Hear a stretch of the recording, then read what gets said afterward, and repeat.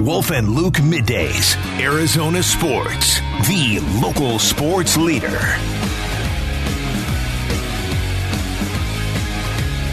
All right, welcome back to the show. Over to college football. ASU starting to build something. We'll see what it is. I think a lot of people are finally encouraged about what's going on over in Tempe. Chris Karpman of SunDevilSource.com joining us on the Arizona Sports Line right now. Chris, thank you for the time. And I guess let's just start here with the somewhat vague question, but I think it's worth asking. You're around this team a lot, and I know they're not playing right now, but how different does the vibe feel around the program in Tempe now as opposed to even like 2 months ago? Yeah, it's quite a difference. I think you have just a bunch of mixed sort of emotions. You have players who feel like they were kind of maybe let down by what happened over the last year and a half or so.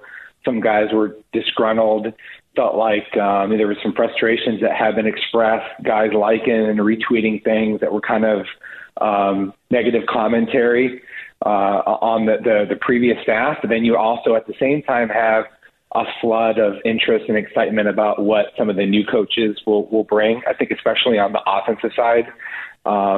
Understanding Kenny Dillingham's background and what Bo Baldwin did and a couple of these other assistant coaches that they've added more recently, and the conversation being around attacking, being fast-paced, up-tempo. I've actually had a couple players reach out to me unprompted to tell me that they're kind of excited. And maybe one of the biggest positives for ASU in that regard is when the transfer portal opened up yesterday, there were some big names that were not in the portal from ASU, especially Elijah Badger, Jalen Conyers, Ben Scott, and Trenton Bourguet. So I think they are really sort of engaged on what the future might look, especially on the offensive side, and there's some intrigue. Chris, for the record, were you in favor of the Kenny Dillingham hire? I thought definitely it was better hire than the last several at ASU. Was it a home run?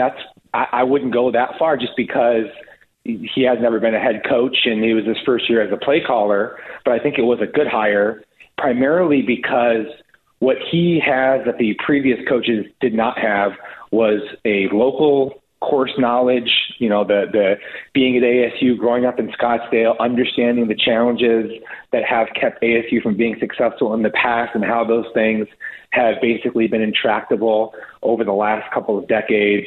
Those are things he's not learning as he's going. And I think Herm Edwards, Todd Graham, Bennett Erickson, they either figured out things after some years on the job when it was too late, or they never figured out some things that they needed, especially as it relates to local recruiting, the importance of building a staff that's comprised to recruit the region, where ASU's best teams have been most successful with recruiting and the players that they've got out of the state and then California primarily.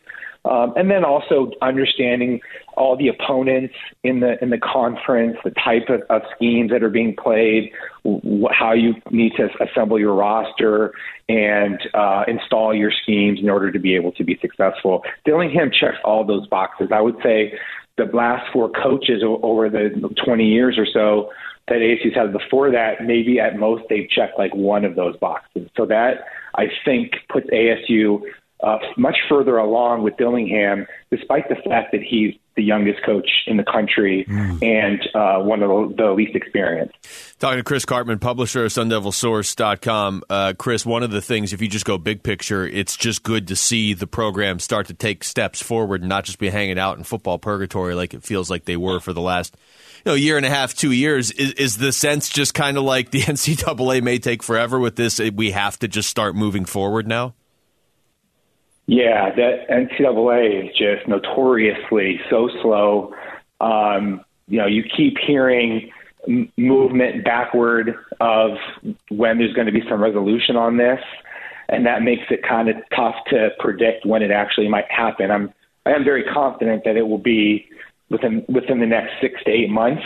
Can't say for sure, but there's going to be some challenges. They're going to have, and they already have self-imposed some recruiting restrictions this year that they know that they're going to extend and have to, in terms of the how much contact they have with recruits, how many days their coaches spend on the road recruiting, the number of official visitors that they have on their campus, and even scholarship restrictions. I don't know that that's going to hurt them significantly when so many of the additions that they're going to get are via the transfer portal. That's largely how Dillingham's going to build his roster. I would say an overwhelming number, more than 2/3, maybe even 3/4 of all their new players are going to be from the transfer portal. A bunch of them will join within the next several weeks before the portal closes in the third week of January, I think. And then there'll be another run on those guys that will take place following the conclusion of spring ball, like in April, May. So, and there's going to be more of that than we've ever seen, not just at ASU, but around the country. It's already happening. Who are some of the most significant Sun Devils that are going to enter the transfer portal and are in the transfer portal for the Sun Devils? Who are those guys? Right. So there's about 5 of them so far. Ladarius Henderson is leaving ASU to go to Michigan.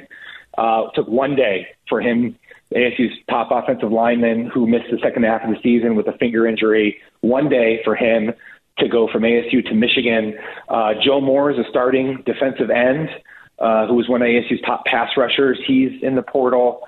Omar Norman Lott was a starting 3-technique tackle before he kind of had some injury issues and other things that made for somewhat of a disappointing season. He's in the portal. So it's really more of their defensive players I think have been impacted. Ladarius Henderson is the biggest one. But as I said, there's some key guys that aren't in the portal, and they're sort of taking a wait and see approach. Talking to Chris Karpman of Sun Devil Source. Chris, this past season, 3-9. I cannot remember a worse season for the program, especially considering all the stuff that was, peripheral to just the record. I guess 2-part question. Was this sort of the low point that you've covered with the program? And then the second part, how quickly is Kenny Dillingham's vision realistically going to be able to turn things around? Yeah, I would say it was the low point. People will remember that Todd Graham had really bad defenses in 2016, give or take a year. That over a 2-year stretch, they were really quite bad.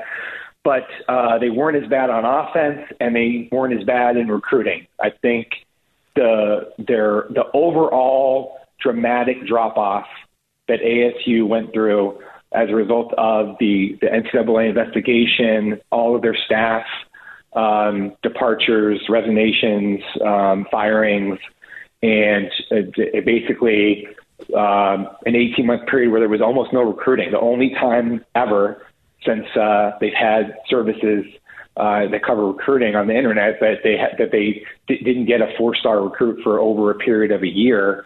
That puts you really behind the 8 ball with what you're trying to do moving forward. The roster went from having 8 NFL Combine invites, more than anybody in the Pac-12, probably being as talented as any in the Pac-12, to not being probably a top half of the conference in talent.